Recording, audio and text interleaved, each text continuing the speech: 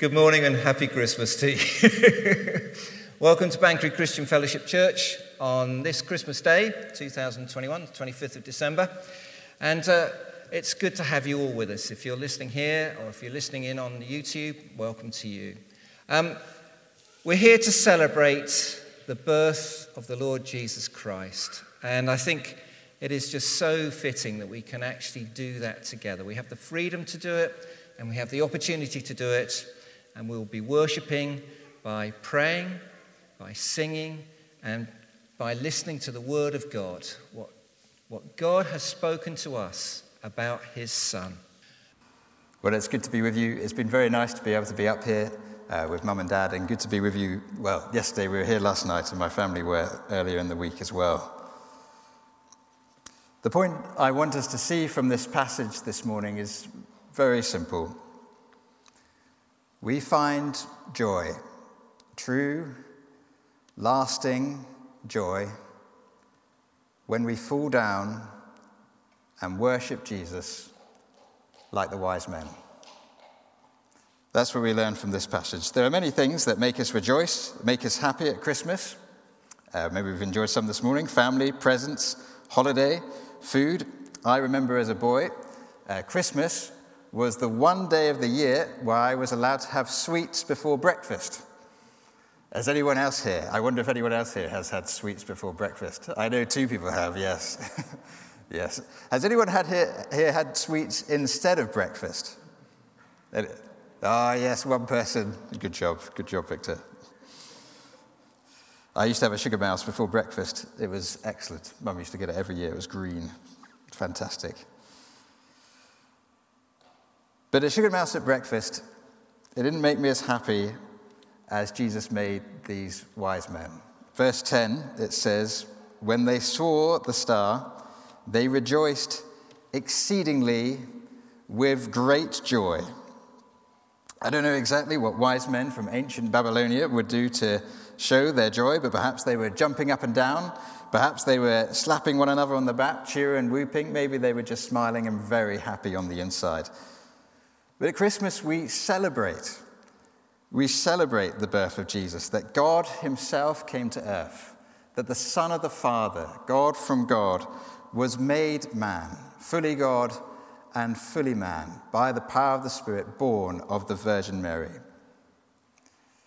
But the thing is, in this passage, not everyone rejoices at the birth of Jesus. There are many people in this passage.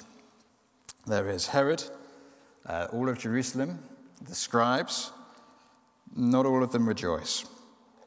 And so it shows us that Jesus does not simply bring joy no matter what. It depends on what you and I do with him. And so for the rest of our time, we're going to think about three things we can do with Jesus, three options, if you like. One by one, we'll go through them, and only one of them leads to joy. Firstly, then,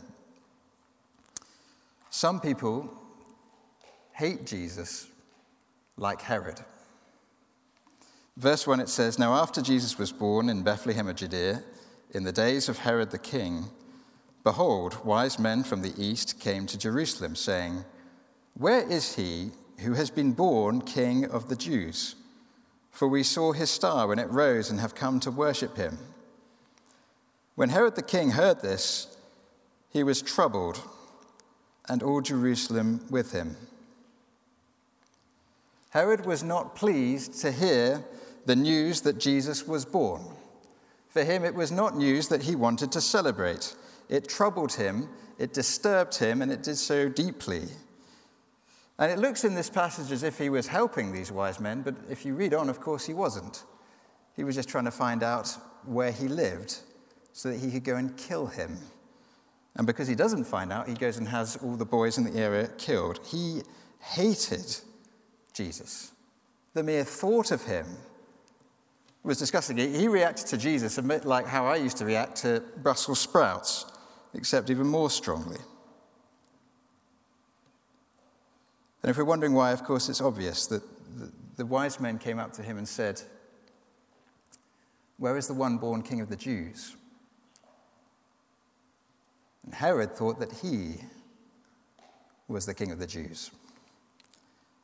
And he knew that you can only have one king. Only one person gets to decide who's in charge. Only one person is going to be in decide. Only one person gets to decide what's going to happen. He knew that. He wanted it to be him. And so Jesus had to go. And Herod, though unique in one sense, is not in another. A lot of people are deeply troubled by Jesus, because Jesus is not only a king of a small nation 2,000 years ago. As Dad read that passage this morning from Philippians, he is the great king above all kings. He is the king at whose knee everyone will bow. He is the one who gets to rule us. He comes to us with an agenda, with commands. And sometimes people find that deeply disturbing, and they want rid of him. I mean, perhaps there is someone here like that. Perhaps you've been brought here. You've been brought here by your family. You're keeping the peace. And you might pretend like Herod that you're here and you're happy. But deep down, you don't want Jesus. You want to keep him away. And even if we're Christians, I think all of us will know something of what Herod felt. Jesus asked us to do this, and we're like, But if we're Christians, we also know that to bow down before Jesus is to be lifted up to heaven. To lose our lives by having Jesus rule our lives is to find our lives. We know there is no one more wise or powerful or loving as Jesus. His service is perfect freedom. His law is true liberty. To take his yoke upon us is to find rest for our souls. And so if we're Christians, in the end, we're like the wise men. We bow down before him. And we do so with great joy, because we know that he will do a much better job of ruling our lives than we will. In the end, Herod was a fool twice over. Firstly, because no matter what he did, Jesus was still the great king of the world, and nothing he could do was going to stop that. But secondly, he hated the one person who could bring him true joy, and he died a miserable man.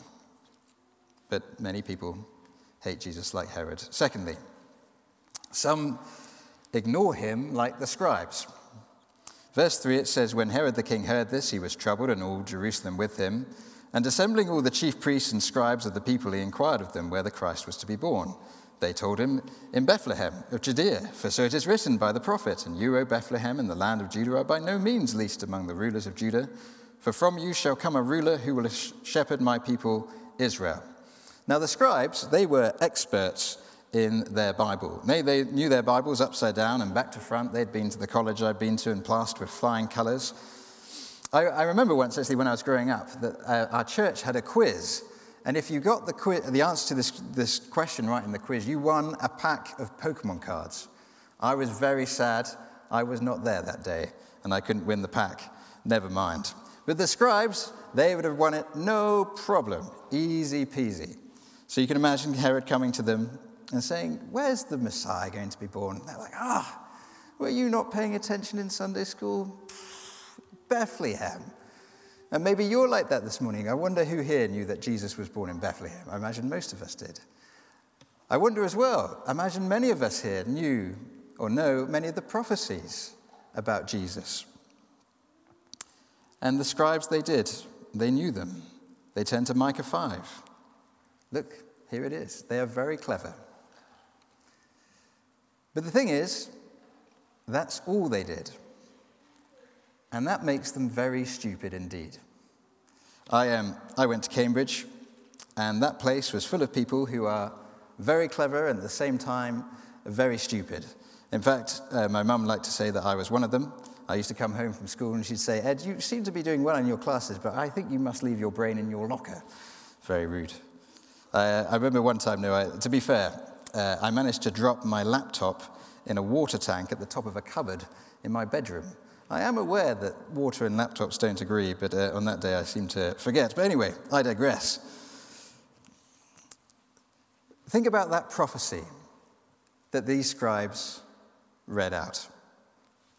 And you, O Bethlehem, in the land of Judah, are by no means least among the rulers of Judah, for from you shall come a ruler who will shepherd my people Israel. That prophecy, as they well knew, was saying that the one born in Bethlehem all those years ago would finally be a king who would come and would rule with concern for the least of the people. He would be a just king. He would be the king who would sit on David's throne and fulfill all the prophecies of the Messiah.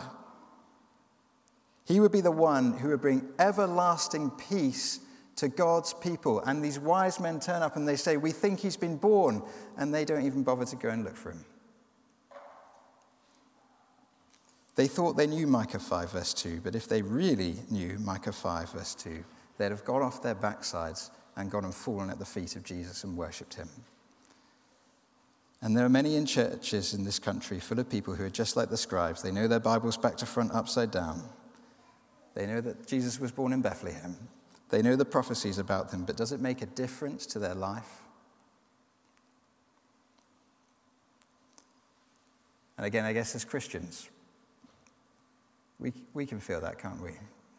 Not in the same way, not quite like the scribes, but we think, if only I really believed what I say I believe, then of what peace I would know, how much less anxious I would be, how much more joyful, how much more generous and Christ-like. And in this sense, the passage is encouraging us to say, to pray, Lord, help me to believe my beliefs. Help me to really know what I say I know, and to doubt what I doubt. But if we are Christians, then in the end, Jesus is not to you just a curiosity that you know about. He is the pearl of great price, who you have sold all for, and you've done so in joy. And that brings us to the wise men. And the Christians, like wise men, the wise men worship him. These wise men, they travel for miles and months to find a king from a distant land. They see the star and understand its significance. They find the Christ. They see him. They fall down and they worship him as their king. They fall down before him as their king. They worship him as their God. That is what a Christian does. They see Jesus with the eyes of faith. They submit to him as their king. They say, Jesus, you get to tell me what to do. They worship him as their God. And just as the wise men offered their gifts of gold and frankincense and myrrh, a Christian will offer their whole lives in worship to this God. And in the process, they find great joy. And of course, the reason for that is obvious, isn't it? That little baby was not just a baby boy. We celebrate at Christmas that the Lord Jesus Christ is the Son of God, born of the Virgin Mary, and that by coming to know him, we come to know God himself. What can be big enough to eternally delight the human heart? Where is deep and lasting joy to be found? As the great man Augustine said, you have made us for yourself, and our hearts are restless until they find their rest in you. He is the one who gives us turkeys and sugar mice and chocolate. He is the one who gives us our family and our friends and holiday. He is the source of all that is good in this world. And we come to know him. We come to know the greatest being that there is. And we find great joy.